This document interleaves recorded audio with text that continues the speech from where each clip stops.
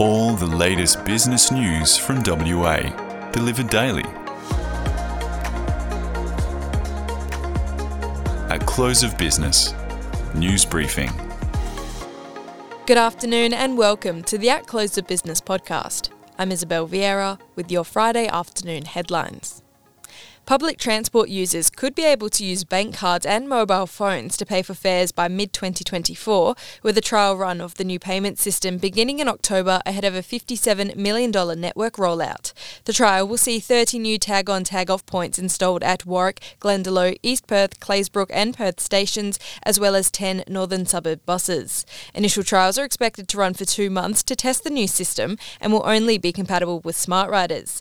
Once the trial and rollout is completed, expected in mid-2024, bank cards, phones and wearable devices will be able to be used. Transport Minister Rita Saffioti said the upgrades were important to ensure Perth's public transport kept pace with modern standards.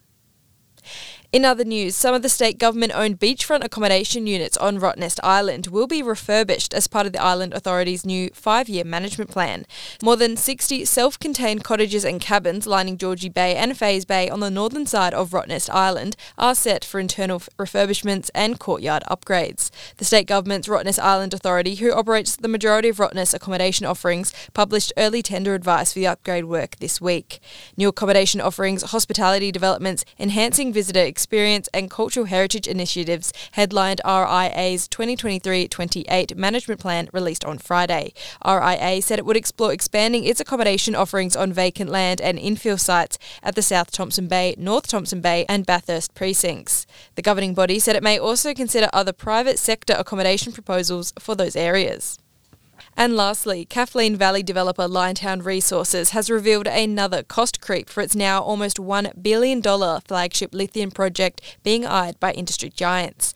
Takeover target Liontown updated the market that its project's capital cost has doubled from original estimates to $951 million, up from the last price tag of $895 million and the initial cost estimate of $473 million. The lithium hopeful said the update followed the award of all major contracts, with the project on schedule to first production by mid-2024.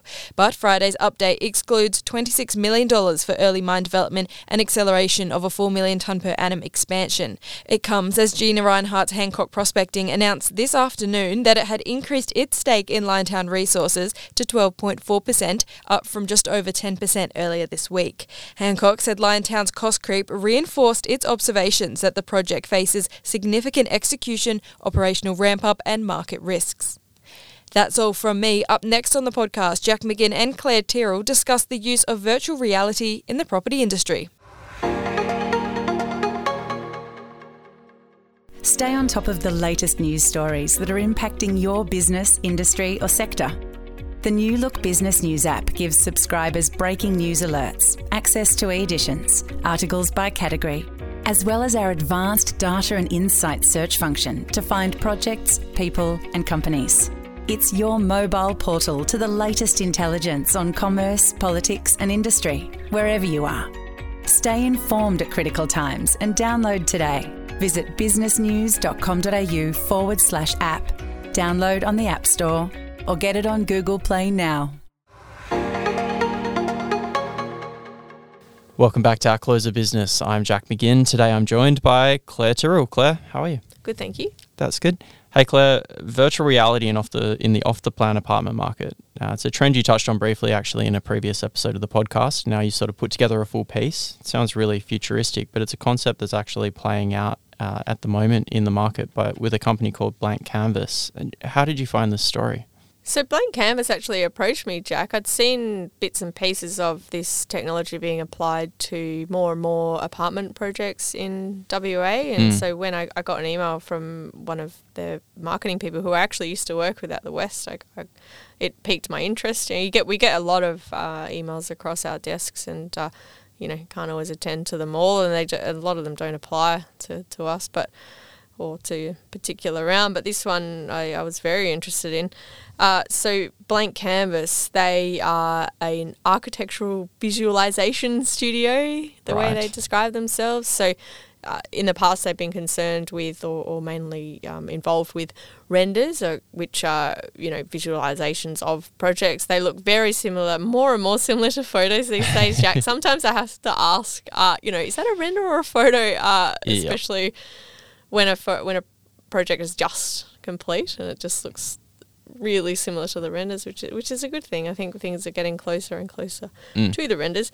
But Blank Canvas, they are owned by ASX-listed Vection Technologies, which acquired them in 2021. They've got a global presence. I think they have offices in Milan as well, and Melbourne, Sydney, but also Perth, a big presence in Perth. And they approached me and said, would you like to check out this technology? It's, it's a, I don't know whether they use the word, but it was an easy headline, game changer for the off the plan apartment space in particular. And I write about apartments a lot, Jack. There's a lot happening in the industry, despite the low volume of projects getting off the ground. Developers are still looking at ways to innovate and, in their design, and things are being designed, things are being approved. We're not seeing much get built this year, but hopefully that should change in the next 12 to 24 months. There's definitely a high demand for apartments. And I can imagine that sort of plays into the rationale for introducing VR into the property game. Did they go much into why they made that decision, and did you get to have a turn?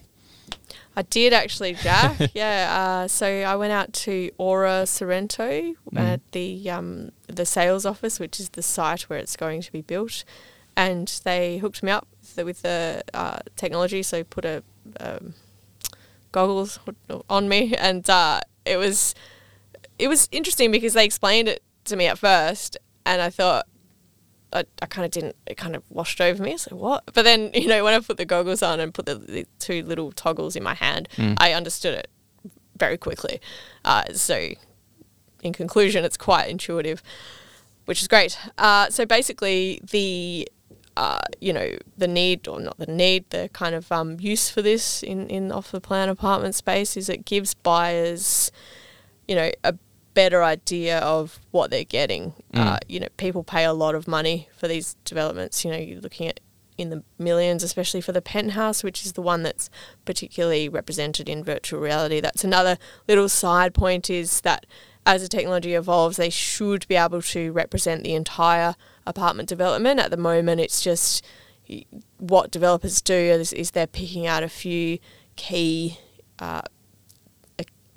residences. So the penthouse, maybe a 4-bedroom one, the bigger ones, so people can put the goggles on and kind of walk around in the virtual little world and get an idea for what they're looking at, what they want to purchase. And a really interesting feature is that you can kind of press buttons, move around, and create a different finish. So if you want like black walls, blue walls, I mean, it's not really like that. But if you want, different colour schemes, the ocean scheme or whatever they call the other schemes, and you can also change the time of day, which I found really cool. Yeah, so basically you can see the view outside, which was the ocean for Aura. So, and you can change, to dawn, to dusk, to midday, and it does actually give you a really good idea of what it would be like to move around in a space. And the other thing it does, Jack, is provide a little bit more certainty to buyers that the development is hopefully going to occur, because what we've seen happen in this market is a lot of developments are not getting off the ground. So,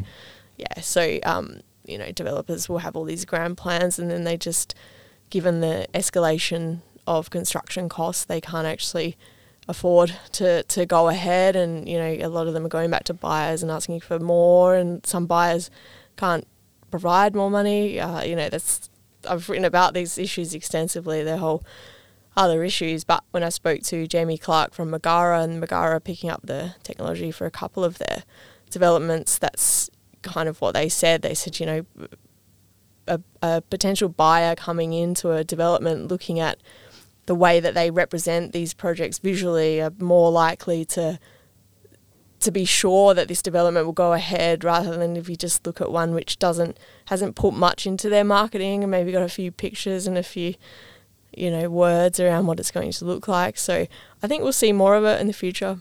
Yeah, I was going to ask about the uptake. So how has the uptake been so far in Perth, and do you reckon we'll see it roll out maybe across more of the market in future?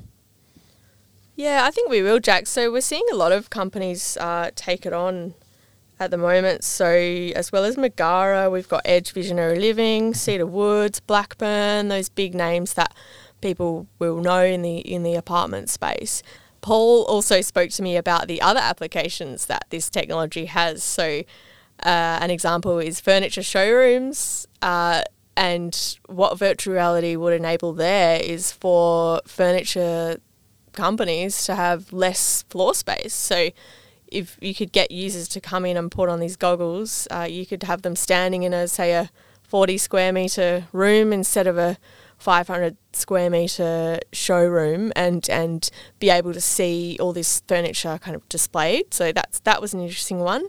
And super yachts as well.